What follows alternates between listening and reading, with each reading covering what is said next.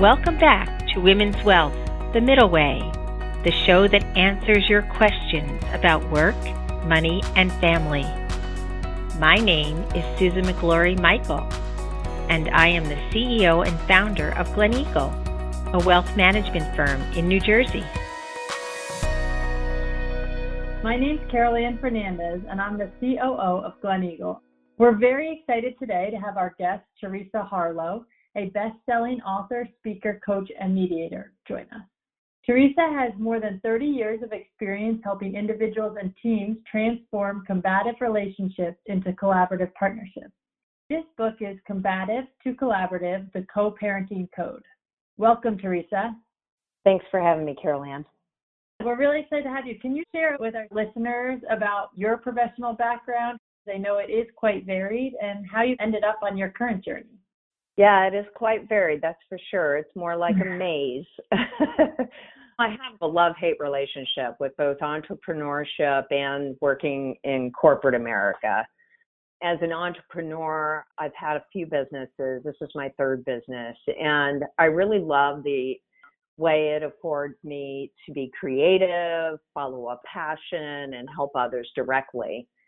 But it's hard, it's risky, and it certainly doesn't come with any paid vacations or other corporate perks that you get. While when you're in corporate America, you have all those perks, but it stifles the creativity, and really your destination feels so much like it's in the hands of others.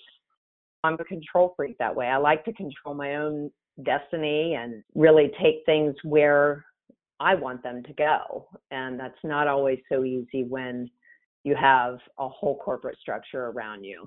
So having completed what I refer to as my third tour of duty in corporate America in 2020, I felt I really had accomplished what I set out to do in that realm. And I was ready for the next chapter. And I was really itching again to be creative and do something more. Along the way, I had lived this co-parenting journey and learned so many lessons about the relationships that I had and how to effectively communicate with another person that I had recognized I was applying all throughout my life, not just in my co-parenting relationship, but also in my business relationships and elsewhere. And I also kept hearing how much others could benefit from the lessons I had learned. So I decided to put all that creativity and the passion I had, as well as the business knowledge I had acquired along the way, together in this business where I focus on helping co-parents and the community that serves them. That's really interesting how you were able to relate the co-parenting to what you'd been doing in business. And I can definitely relate to the entrepreneurship piece that there's no such thing as vacation, I think, and you're always thinking about your business. Relationships are relationships, so they're universal to some degree, right? What I learned in how to more effectively interact with my co-parent was very transferable once I realized that it could be put into use in my professional life as well. And I love your title of your book, Combative to Collaborative, the Co-Parenting Code. How did you come up with that title? As it's very catchy. I'm all about results. I don't sit idly by and watch my life just take whatever course it's going to take. I did mention I'm a control freak. I feel responsible for my own outcomes. So if I don't like them, I change them. And so the title Combative to Collaborative signifies that we move from where we are to where we want to be. And I hope it gives people hope and says that it is possible. We don't have to accept whatever circumstance we're currently living, and things don't always have to remain difficult with someone just because they have been to this point. The subtitle, the Co-Parenting Code, is really to help clarify that, like I said, the relationship lessons are pretty universal, but the scenarios and stories I use in this book are really directly related to that co-parenting experience that people have. Very interesting. I know it's easy probably, both in business and I imagine with co-parenting, when things are going well or when you're getting along with someone to keep going. But maybe we can talk about things that we do that could trigger others to respond negatively, or how to respond if someone is negative towards us? Humans are mammals, and we have a human survival instinct. So a lot of times we come at people and we put them on the defensive. We forget to listen. We don't let them know we're there to actually have a conversation. We don't remember to acknowledge that we've heard whatever they're feeling or saying in a particular moment. So as humans, we throw up our guard when we feel like we might be attacked, when we feel threatened. We unwittingly come at somebody, maybe with the best of intentions, right? You want to solve a problem. You say, hey, we've got this problem. You need to solve it. And you've immediately set them up to throw up that defense mechanism because you're not first positioning yourself and them to be collaborative. So I have a 4-step move from combative to collaborative. And the first step of that is to get yourself focused on what's important. And it's not whatever outcome you're seeking, but really how that relationship must be preserved. What is important to you about that relationship that makes it significant to preserve it? And then second, once you've got your head on straight, then you're ready to prep the other person to actually hear what you might have to say. And you do that by setting them at ease, acknowledging them, empathizing with where they're at, meet them where they're at, let them know you value them and that you are not a threat to them so that they're ready to hear whatever you have to say from that point. That gives you the guideline for how to approach someone when you're coming to them. But then if someone's coming to you, let's say they're unloading their negative energy on you, it happens.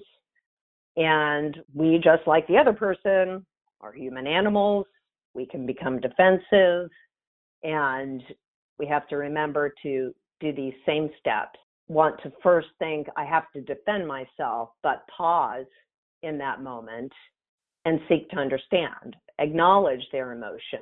Let them know you heard their frustration or their concern. Give yourself a little space to really hear what they're saying, focus on what's important about that relationship, and then you can move forward with the conversation and getting into the problem solving of whatever matter is at hand. Such a good point that just try to work on yourself first. It's easier said than done, I'm sure, especially as the relationships are closer and closer, like parenting, someone that you know well and are so intimate with. It's harder. It's a lot easier, I think, sometimes at work when you can kind of step away. Yeah, it is. It is. But, you know, the ones that are closest to us are probably those that are most significant to our personal happiness. I think that's a great point. You've obviously been co-parenting for a while, and that's why you've written this book. What's one of the most difficult things you've had to work through with co-parenting, and then maybe what's one of the most rewarding? Well, hands down for me personally, learning to be a good step parent was the hardest. I mean, you share all the burdens of parenting, none of the credit, and you really have next to no influence. Certainly, you can attempt that influence, but depending on the dynamics of your particular scenario, it may not be welcome. And so for me, I had to really adjust my expectations to accept a lower degree of control. In the end, I really had to apply the same golden rule principles of interaction to my stepkid's mom as I had my co-parent. It took me 10 years to realize that I could do the same thing with success in interacting with her. I had so many hang-ups about, oh, well, she owns this interaction and it's up to her to make it comfortable for me. Well, no, it's not. I had to step into an awkward space and make myself vulnerable and really apply my own principles to this interaction just as well if I wanted it to move forward. And after 10 years, we actually were able to get there. That's great. That's very, very promising, I think, for a lot of listeners, probably. It's a tough journey. And For those of us that like to control the parenting scenario or have very strong opinions about good parenting, bad parenting, whatever, you really have to learn to pick the battles that make sense. But on the most rewarding side of things, absolutely hearing my son say that he had a happy childhood and that he never felt we made him choose between us or feel awkward is the most rewarding thing for me. He was 6 years old when we divorced, and he's now almost 29, which that's hard to say right there, because I don't know how comfortable I am having a 29er, you know what I mean? We all like to think of ourselves as still in our 20s. Having said that, he's a productive, caring individual. He's found success in relationships of his own, and so we can happily say that we instilled that in him.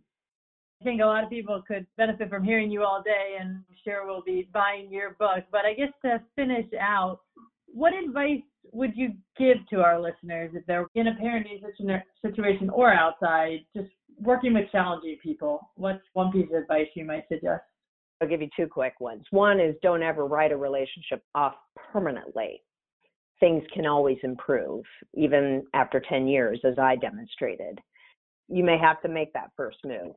You may have to demonstrate the kindness that you haven't necessarily seen in the other person. And lastly, I would say live by the golden rule, and that is treat others the way you want to be treated. Not necessarily the way you feel they deserve to be treated in any given moment, but really how you would want someone to treat you. And all those interactions will go much more smoothly. I think that's a great note to end on, and can never be said too much, is always remembering to treat people how you want to be treated. But thank you, Teresa, so much for taking the time to join us today and sharing all this with our listeners. Well, thank you, Carolyn, for having me. It was a pleasure. Thanks for tuning into today's episode of Women's Wealth, The Middle Way. Make sure to subscribe to us and leave a review on iTunes, Spotify, SoundCloud, or your favorite podcast app. Join us for new episodes every other Wednesday. See you in 2 weeks.